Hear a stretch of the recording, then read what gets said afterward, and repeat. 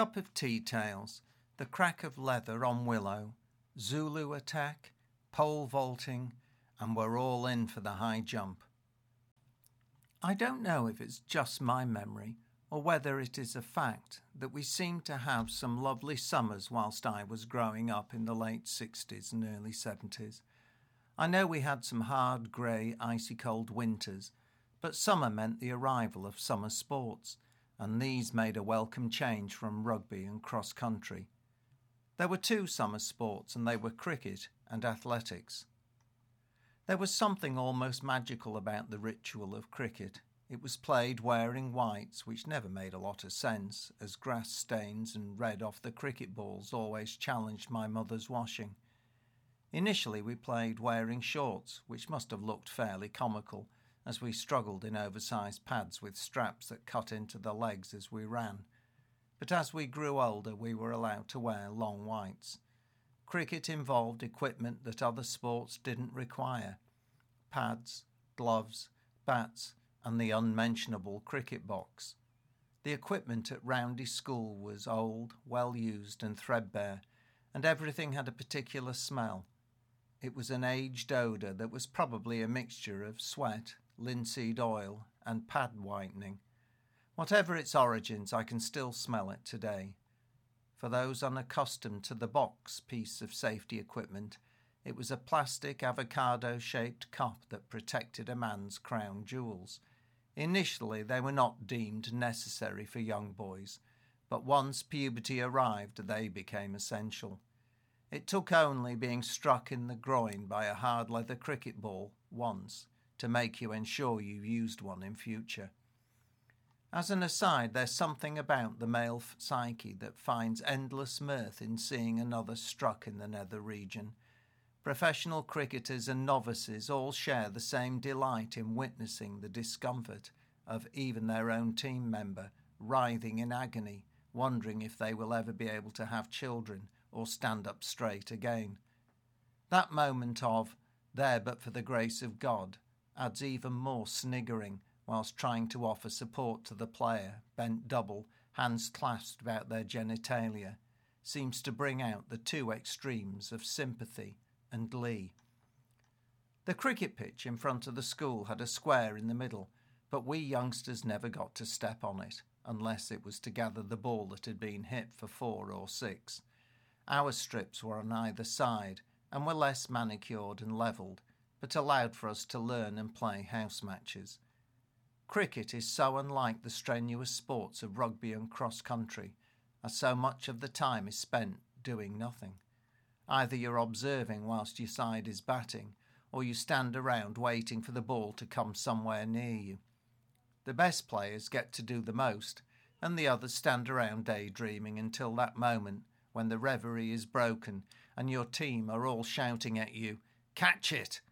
Usually the ball has been skied and you dither underneath it, the weight of everyone's attention focused on you, and the knowledge that if you drop it, you'll be lambasted and ridiculed for your lack of skill and attention.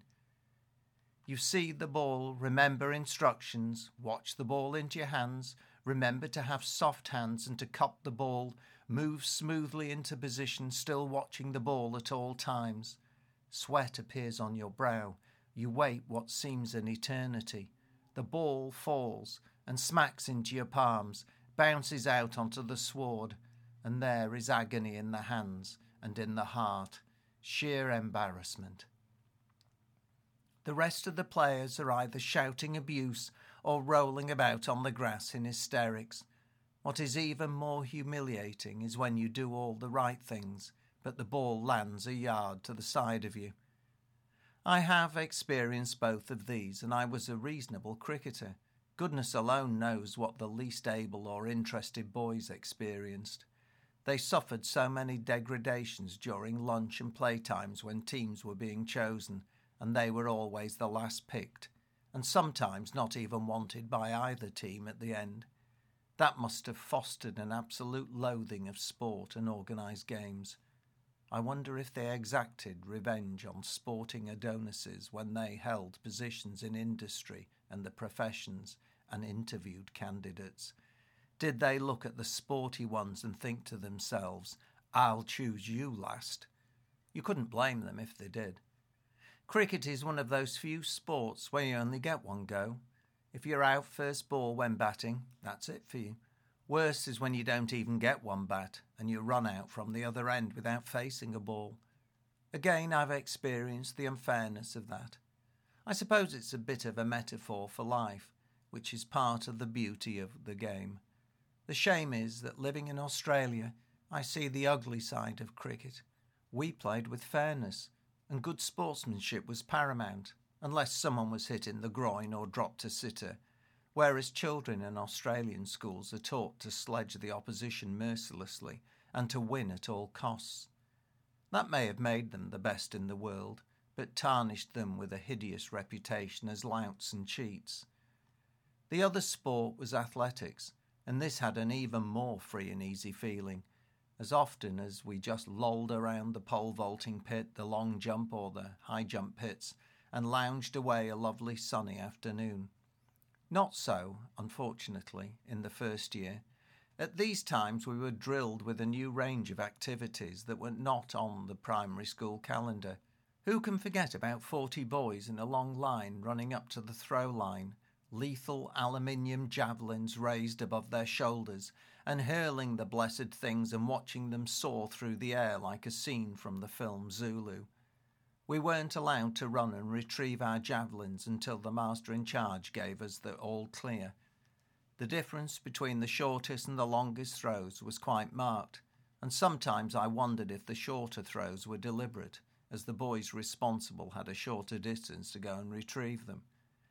It really was quite a sight, and merely carrying them back to start again was quite a challenge to avoid being stabbed in the leg or the eye with the boy carelessly carrying their weapon without full control. Health and safety would surely have a thing to say for such lack attention nowadays. I actually enjoyed javelin throwing and spent quite a few evenings practicing for the athletics day. Unfortunately, there were always one or two better than me. Another event that would have raised the ire of health and safety would have been the discus throwing. We had no nets around the throwing circle, and wayward discuses shooting out in any direction was an everyday occurrence. Runners on the track had to keep a sharp eye out for javelins, discus and shot puts raining down on them. I suppose it was all good training for the battlefront, which my generation mostly missed out on. But at least we were prepared.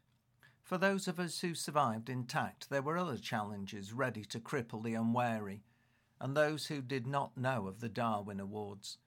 High jump sounds safe enough, but not when you were being taught and had to land on a sandpit with the give of a concrete slab. At first stage we were taught the scissor kick, and most managed to land on their feet. But as we progressed, the Fosbury flop offered the approach of twisting and passing over the bar backwards and head first. There was no other way to land than on your neck and shoulders. How many of us are complaining about bad backs and have no idea why? Well, maybe the answer lies here. I remember landing mats being introduced, and this helped as the mat meant you only fell a shorter distance and it was cushioned. The drawback was it gave you a false sense of security, and accidents were common when you missed the mat and landed on the grass. As I grew no taller after the age of 12, this was not to be my sport. However, I found an even more dangerous activity to try my hand at. The pole vault was something that I thought a daredevil ne'er-do-well should have a go at. For some reason, it was not a popular event and was in its infancy. The storeroom was full of poles, mostly bamboo with a growing number of aluminium ones. The carbon fibre bending poles were certainly not available at Roundy, and most of us put up with the bamboo ones that were left. Now these were fairly serviceable when hurtling along the runway, jabbing into the receiving hole and suddenly lifting oneself up to a reasonable height and dropping over the bar and landing on a sand mound. 4 or 5 feet seemed quite safe. But as we developed our skill, power and speed, I saw a number of them break. I never saw an injury, but that was more by chance and good luck than anything else. As we progressed, the aluminium poles were much safer, and we reached quite presentable heights. The danger then was falling down onto the sand where the wind was driven out of you, and for a split second you wondered if you would ever walk again. Even that wasn't the real danger, as that was the concrete edging that ran along the runway. If you didn't make the jump and fell backwards towards the runway or sideways, then there were several hard objects lying in wait to break your fall, and possibly your back. We just laughed at each other's misfortunes and injuries and carried on challenging each other to jump higher. You may well be asking about the supervision, but often there was none. As we got older, we just collected the equipment after school and set about practicing and returning the gear when we'd finished. We got pretty good at it, and due to the lack of numbers, foolhardy enough to take part, I won my only medal at the school athletics day in the pole vault. I still have it somewhere, and I'll see if I can find it. These were halcyon days, and I guess I was lucky. I know that not everyone enjoyed school, and even my experience was mixed. But on balance, I loved it, and I think it was my primary schooling at Hare Hills in particular that led me to become a teacher.